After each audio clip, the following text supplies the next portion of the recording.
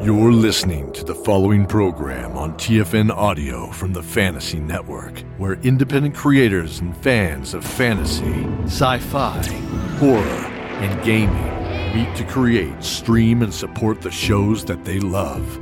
Creator-distributed, fan-supported, that's TFN. Find this and many more great programs at watch.thefantasy.network/audio. 7. Andrew's computer made small, repetitive pinging sounds as he slowly cruised through the streets. The cat moved fast and seemed to know exactly where to go. Sometimes it would run behind a block of houses, cross a street, and dart over an open area, which made Andrew think of a driver trying to shake a tail off. Fortunately for him, he didn't have to worry about losing the trail. The GPS transmitted the cat's position with an accuracy of 5 feet. He could run to Los Angeles and back and he still would be able to find it. It didn't seem to head towards L.A., however.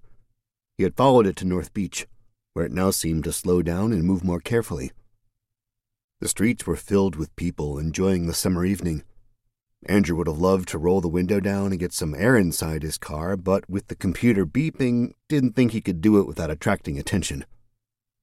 Finally, it seemed the cat had stopped moving and came to a relative rest. Andrew checked the map and drove a few hundred feet forward until he was close to the signal. "I might have known," he mumbled to himself.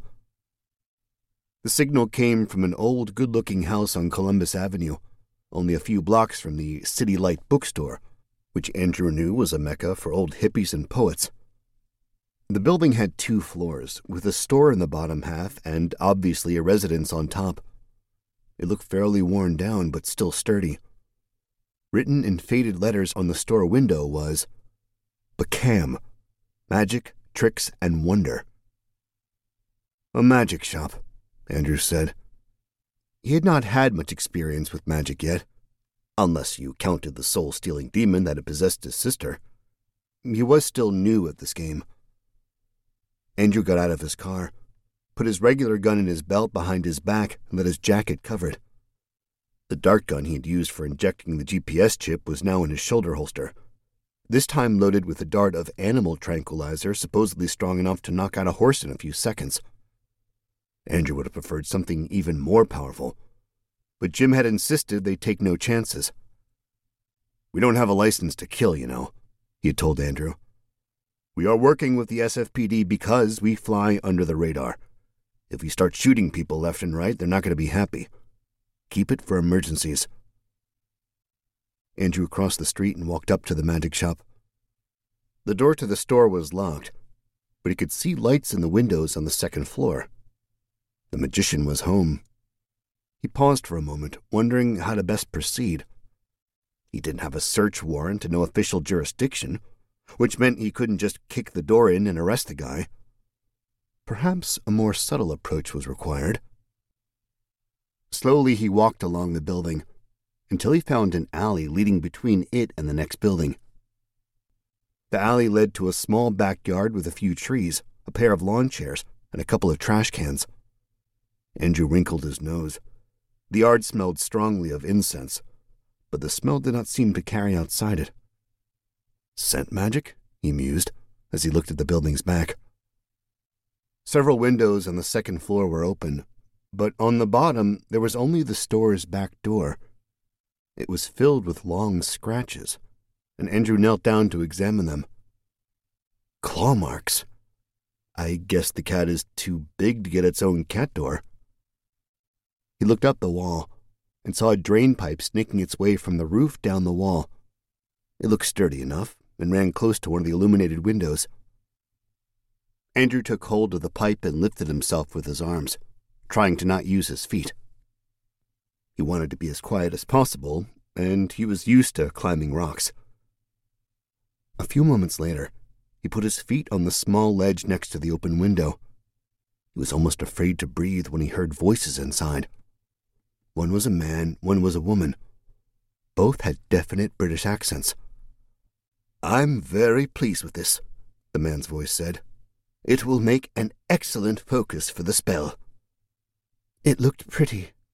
I thought you'd like it," the woman's voice replied. but it's not as shiny as mine." "It doesn't have to be. It's not the shine that's important, but the cut of the stone. This one will make a great mind-lock charm as long as we change the color.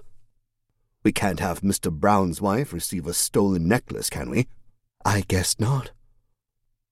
"What color should we make it, then? What do you think?" "Blue, Father. Bright blue." The woman's voice sounded excited. "Blue it shall be." The man spoke a few words in a harsh language Andrew didn't understand and heard the sound of clapping hands. "Wonderful. Such a pretty color." Andrew dared to peek through the window. He wanted to catch a glimpse of this. The room looked to him like a study or library, filled with books, magazines, and a large desk. Along one wall was a working table covered with assorted containers, bottles, and jars, which made Andrew think of a Chinese pharmacy. In a chair in the corner sat a handsome man in his 60s, wearing an old-style smoking jacket and silk pants. He had silver hair, which looked too perfect to be real, combed back from his forehead. In his hand was a necklace Andrew recognized from earlier in the store. It had been priced somewhere around $6,000. Next to the chair stood a young woman in a kimono. She was probably around 20 years old, but the way she moved made her look younger. Energetic, slender, and with a long mane of light blonde hair moving when she shook her head. She looked like a fawn from a fairy tale. Around her neck was a Swarovski collar. Andrew's eyes narrowed. The girl and the cat? Could it be? Was she a werecat? Did something like that even exist? In any case, he had heard enough. He reached into his jacket, pulled the tranquilizer gun free, and took a deep breath. The sound was not loud, but apparently the woman heard it. "Father, there is someone outside the window. I can hear him breathing." Andrew swung his legs inside the window and slid to the floor in what he felt was a fairly graceful move. "That's right, there's someone by the window. You two are both under arrest for grand larceny." The man didn't move from the chair, but focused his eyes on Andrew. Andrew felt the strength in the gaze hit him like a sledgehammer, but kept his focus on the woman. "Put your hands up, both of you. I'm going to call the cops and we're going to have a little trip to—" That was as far as he got. The woman moved against him with a speed that was incredible. Her body seemed to stretch and move under the kimono as she practically leaped at him, hit him square in the chest, and forced him back against the window frame. He staggered on his feet, trying to maintain his balance as he felt the open space of the window behind him. He stuck his left arm out, hitting the edge of the window and stopping himself from going headfirst out of it. The woman gave a snarling sound as she scratched at his chest with her fingers, and suddenly they were no longer fingers but paws, with claws, shredding his shirt and skin.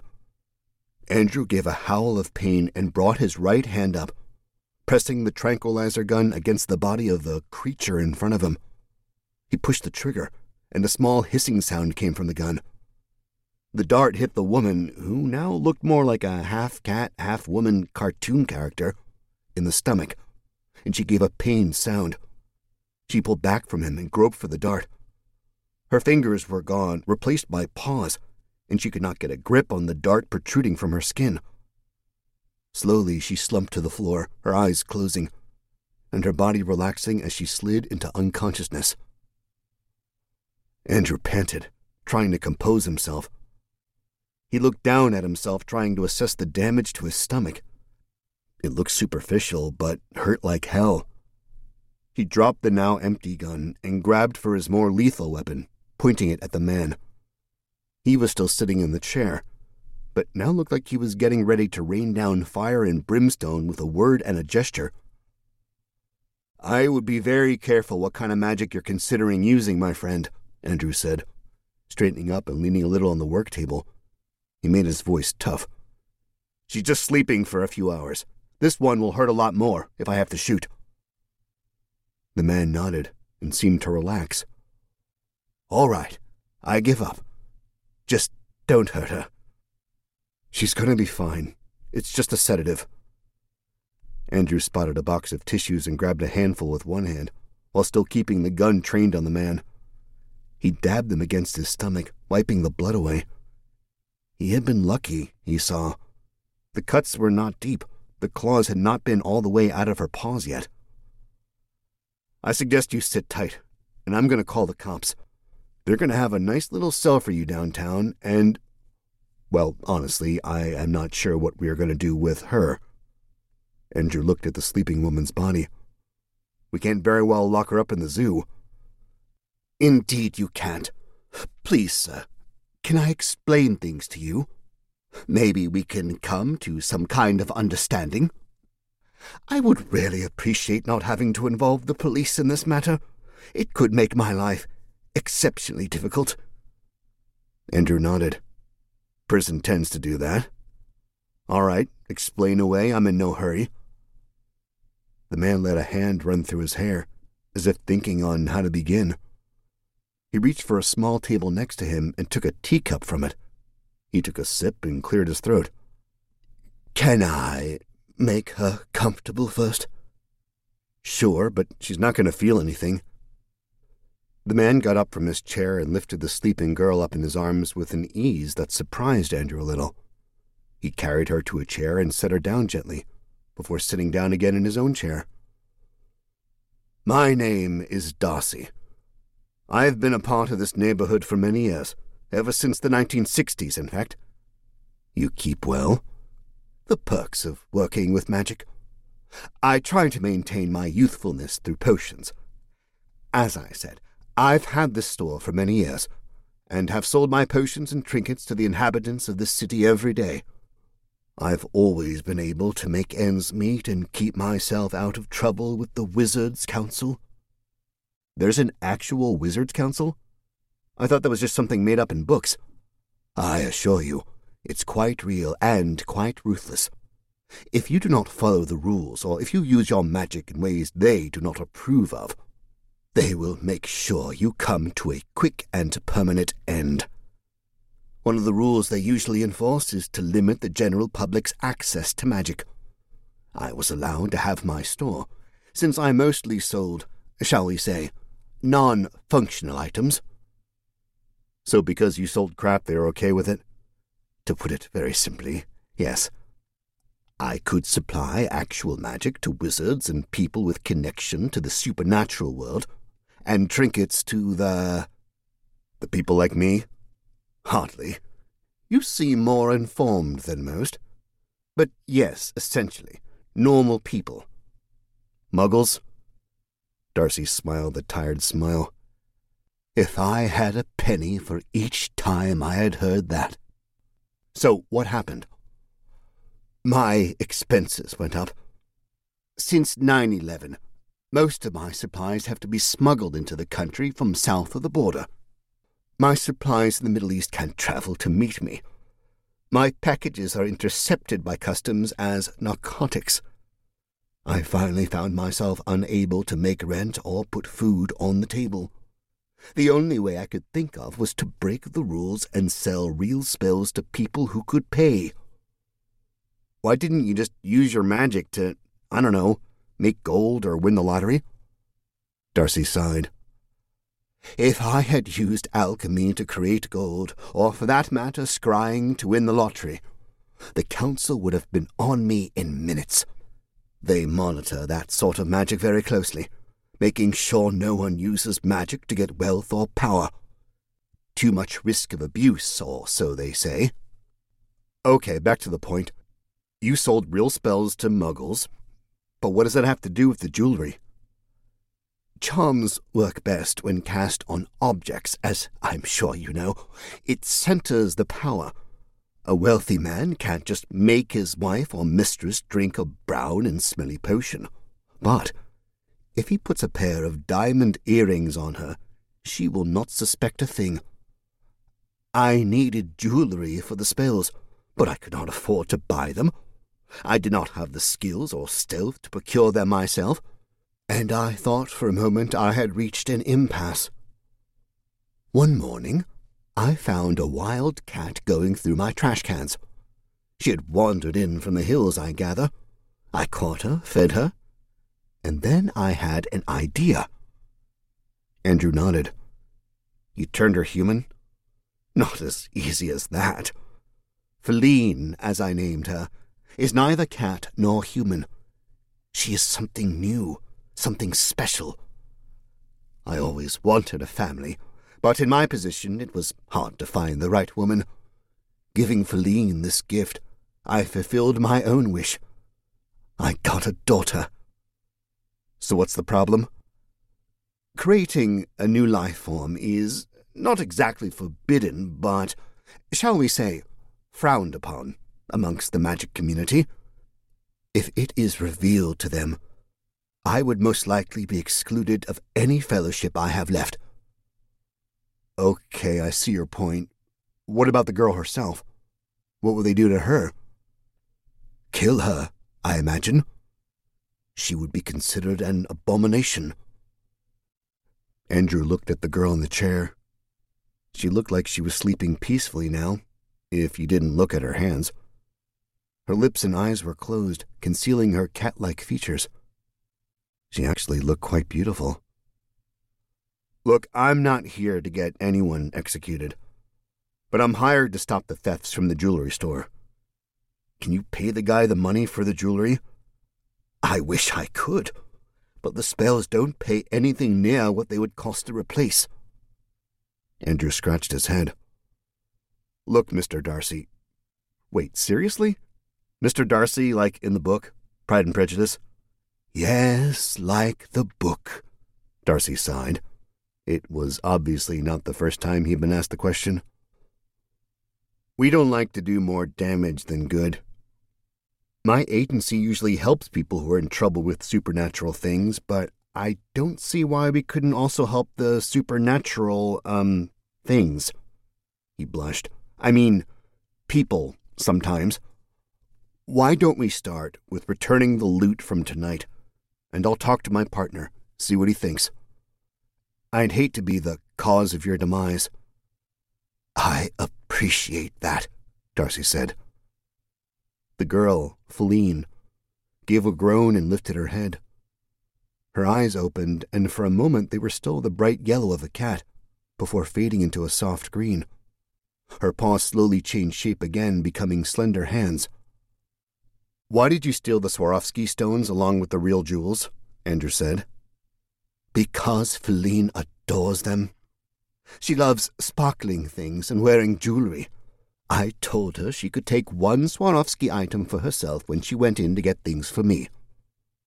Andrew took the necklace and put it in his pocket. "I'll return this and see what the jewelry store owner says. Perhaps you guys can make some kind of payment plan." Darcy nodded. It was obvious he didn't have it in him to be a master criminal. Andrew almost felt sorry for him.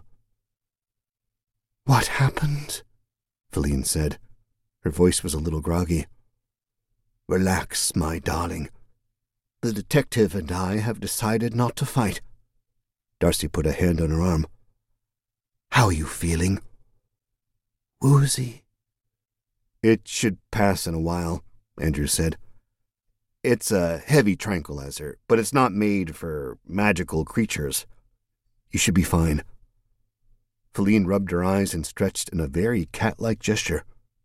Andrew could not help to look at her. "Let me just give my partner a call and see how he wants to take it from here." Andrew pulled out his phone, but before he could press the button, it rang in his hand. He frowned and answered. "Jim, I was just about to—" "There's no time." Jim's voice was almost panting in his ear.